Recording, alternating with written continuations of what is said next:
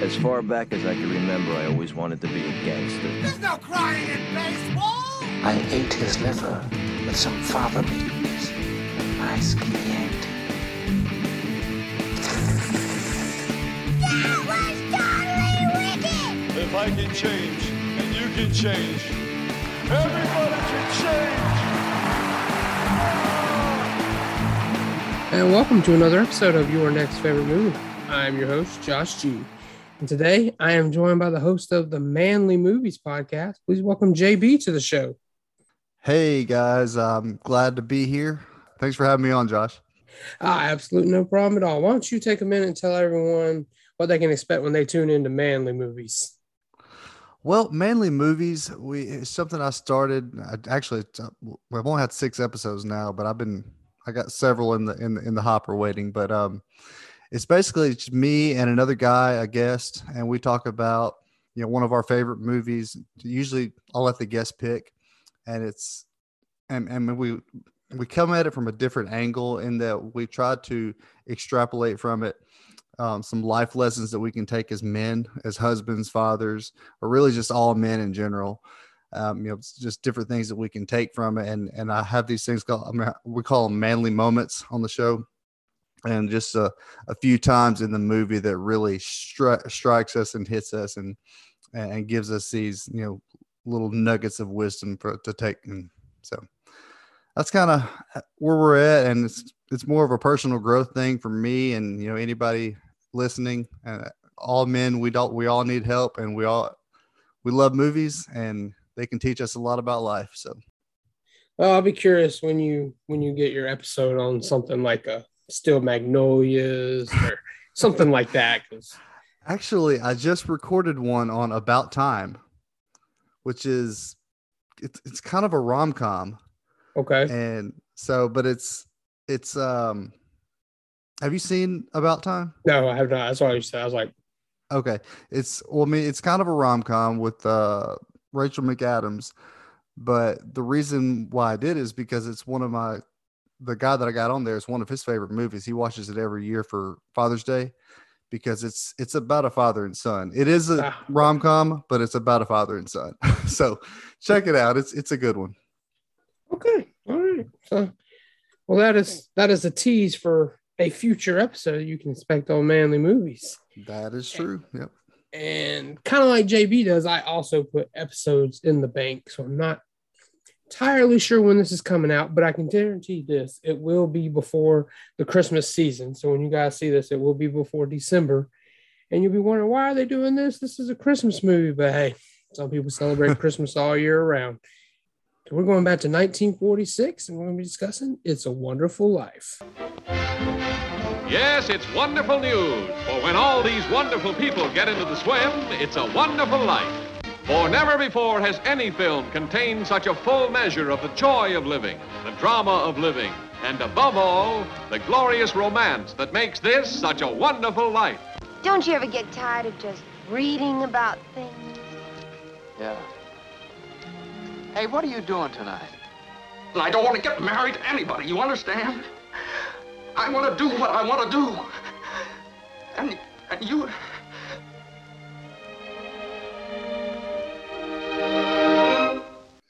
Why don't you tell us when you first saw this? Well, I honestly cannot remember this film not being a part of my life.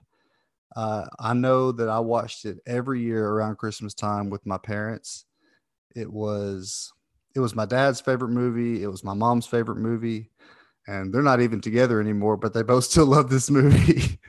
It's like the Breakfast at Deep Blue Something song, Breakfast at Tiffany's. There's one thing they've got. But yeah, I just always remember watching it with them, and I can't remember, not watching it. So. Okay, so this is one of your childhood movies then. Oh yeah, for sure. Okay, I get you. Well, I hope, unlike the song, I hope that your dad is not still hung up on her the way the guy is in that song. So desperately trying to hang on to that one thing. Yeah, first song I learned to play on the guitar, by the way. Oh, there you go. It's very near and dear to my heart because of that. All right. So for anyone who hasn't seen It's a Wonderful Life, or people like me who just watched it last week for the first time, because I've always heard about this movie. It's always in the zeitgeist, but I just never took the plunge. But that's what this show does. But for anyone who hasn't seen it, why don't you tell everyone what it's about? Oh man, this movie's almost 80 years old. But yeah. So it's about a man who grows up in a small town who wants to get away. And he's got these big aspirations to do great things, build all these buildings and stuff, and, see the world. He wants to be an explorer. And he finds himself staying in this crummy old town that he can't stand. But he stays in it because he's a very selfless person and he's constantly helping other people. And so he kind of he has some issues and I don't want to give away any spoilers, but I mean, he kind of comes to a moment where he's at a crux in his life, and someone shows him what it would be like if he had never been born and how everything would have turned out. And he gets to see, how his town of Bedford Falls, New York, I believe, would be without him. And it changes his life. And you kind of see the crux of it is, a man who has friends is a very rich man, that you can't count in dollars and cents how good friends actually mean to you, and helping others and how it comes back to you. So it's just a really cool, heartwarming family kind of story. And it's about, and he's married, he has kids, and you get to see that life and so it's just, yeah. I don't want to give it too much away, but no, I agree. The part you briefly mentioned about what his life was like without him, I thought that was actually a lot more of the movie than it was going in. Like what I thought before going into it, I didn't realize how late that was going to come. But other than that, like I said, it was okay. So let's get into this. So this is a childhood movie. This is one you watch with your parents growing up. So what else is it about this movie that keeps you coming back? Why is this, like when I asked you, boom, you said, yeah, I want to do It's a Wonderful Life. What is it about this movie that you love so much? Well, it became my favorite, and it didn't actually become my favorite movie until college. And I was at home on Christmas break and I watched it with my mom, and it just finally connected with me. And so it's just, to me, George and Mary Bailey represent everything that's good in this world that we live in. So, George spends his life helping others while neglecting himself.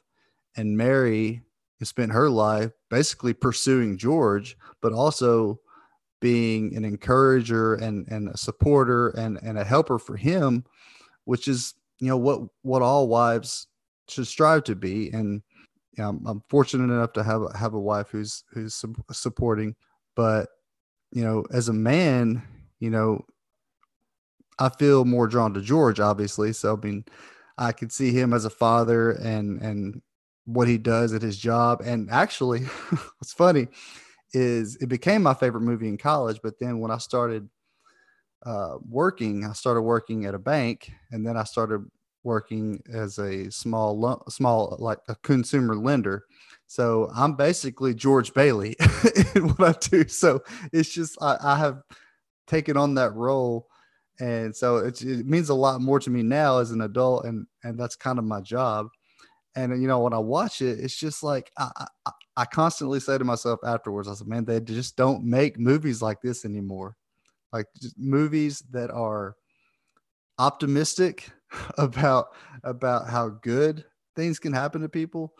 And the world is just so cynical now. You asked me to think about making one now, and I just don't think it could be done. Not like this. But we're getting there, but boy, yeah, you going into you basically lived out this. Good thing I didn't go that route, because my favorite movie is Silence of the Lambs, so that would put me as a cannibal right now. So glad I didn't go that route, because that would be bad. So yeah, that's yeah. All right. So before we get to the remaking it now, let's say you had gotten to see a sequel, the continuation of these lives, I guess. Maybe you got another route. What would you have liked to have seen? You can put that one back into the 40s, obviously making it. Yeah, there actually was it wasn't really a sequel. It was more of a made-for-TV reimagining. It's called It Happened One Christmas. It's worth checking out because it's different if you can ever catch it on streaming somewhere. But it stars Marlo Thomas as Mary Hatch and Orson Welles as Mr. Potter.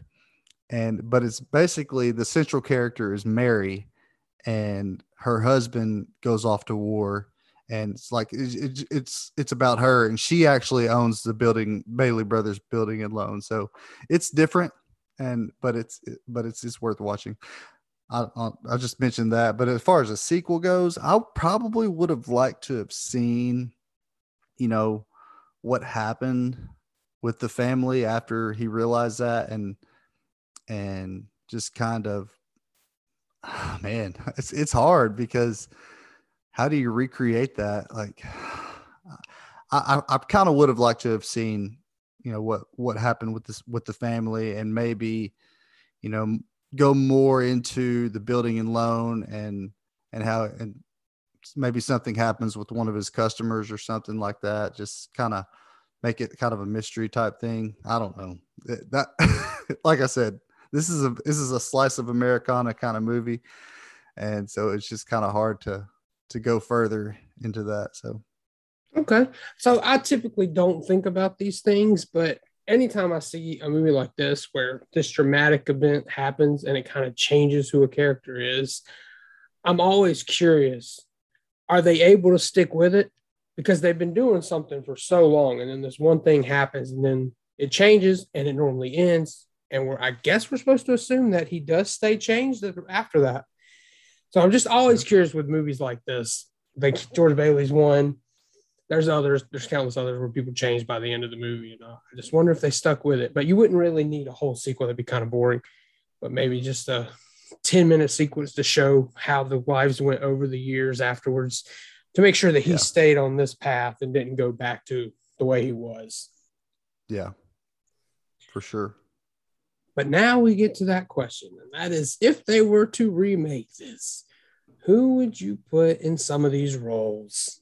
Well, see, I want to step further, because I would want to recreate that Americana type feel that from the original. So I want to start with a director like Ron Howard, because I feel like that's kind of his wheelhouse. And then I'd want to get a composer like someone like James Horner, who's done, because he did Field of Dreams. And so those are the two movies that I think of when I think of Americana. And so I think I would like to get someone like that to come in and score this movie too.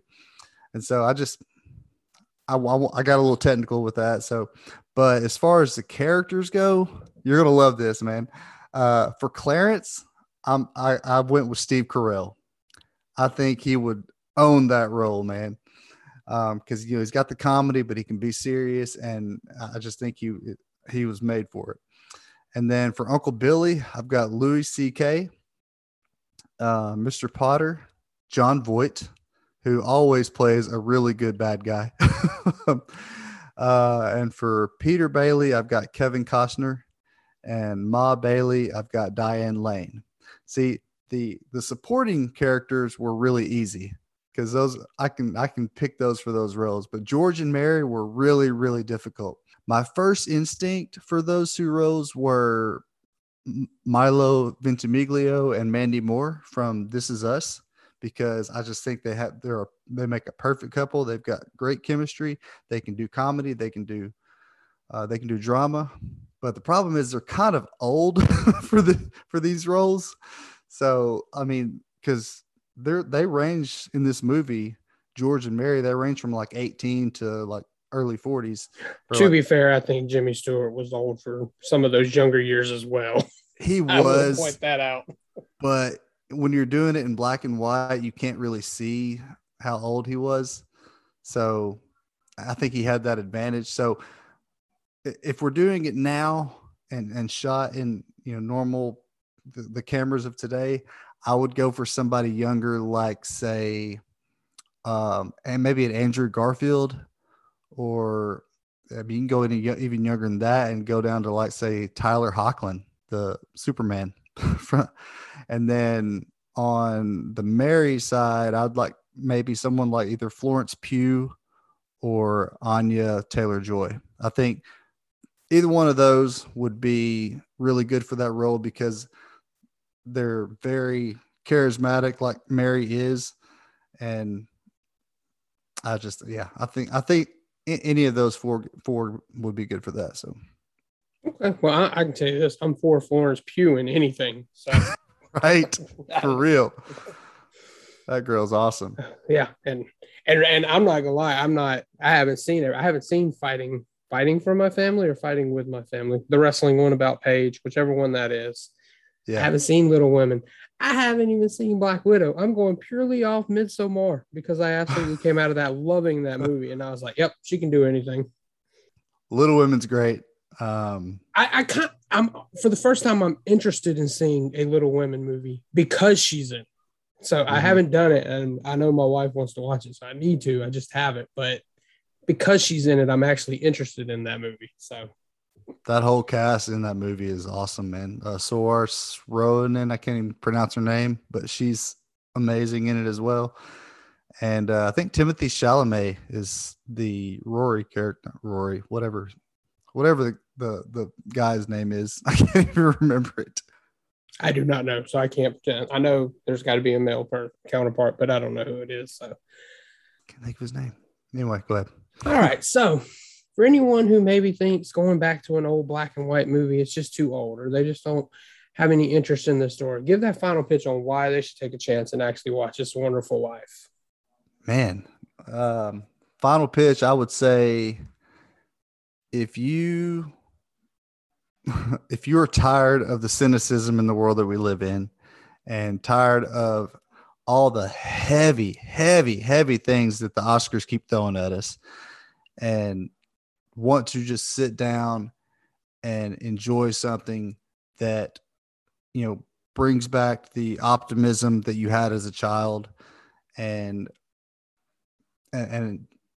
paints a beautiful picture of a man struggling and realizing how much his life is worth. It's that movie can speak to anybody. I can't say anything better than that, man. You just need to watch the movie. It's a perfect film if there ever was one. And that's all I can say. All right. That sounds good. I think that's going to wrap this one up. Why don't you tell everybody where they can find you online, where they can find the podcast? Yeah, the podcast is called Manly Movies, and it's available on Apple, Spotify, whatever you're into. I mean, it's I'm trying to think of all the ones that are out there, but my gosh, it's on like 12 different platforms. So just search Manly Movies, Google, Amazon, I think. But you can hit me up on Twitter. I'm at Manly Movies 1. I'm also on Facebook, facebook.com/Manly Movies. But I'm JB Huffman, so you can probably find me on Facebook too. I don't really get on Twitter under my normal name. I mean, I have a Twitter account, but if you want to hit me on Twitter, Manly Movies 1 is how to get in touch with me. So, but yeah, check out the podcast if you get a chance, and if you like it, give us a rating and a review. That would be awesome because it helps me. Yes, I always forget to say that, but yes, absolutely. If you're listening on Spotify, give it the rating. On Apple, rating and review. Anywhere else that allows you to do a rating and review, yes, that is, from what we're told, it helps the algorithm, helps us get seen more, helps more people listen, and that's what we're here for, right? We want to get more listeners to the show, more interaction, and if you listen to this show, you could be a potential guest, so you definitely want to do that. Mm-hmm. But the easiest way to get a hold of me is linktr.ee/ynfmoviepod. Has social media, podcast platforms, YouTube channel, my personal letterbox, so you can see what I'm watching that's not covered on the show. And I'll be back next week with a new movie and a new guest. Until then, you guys take care. I will talk to you next time.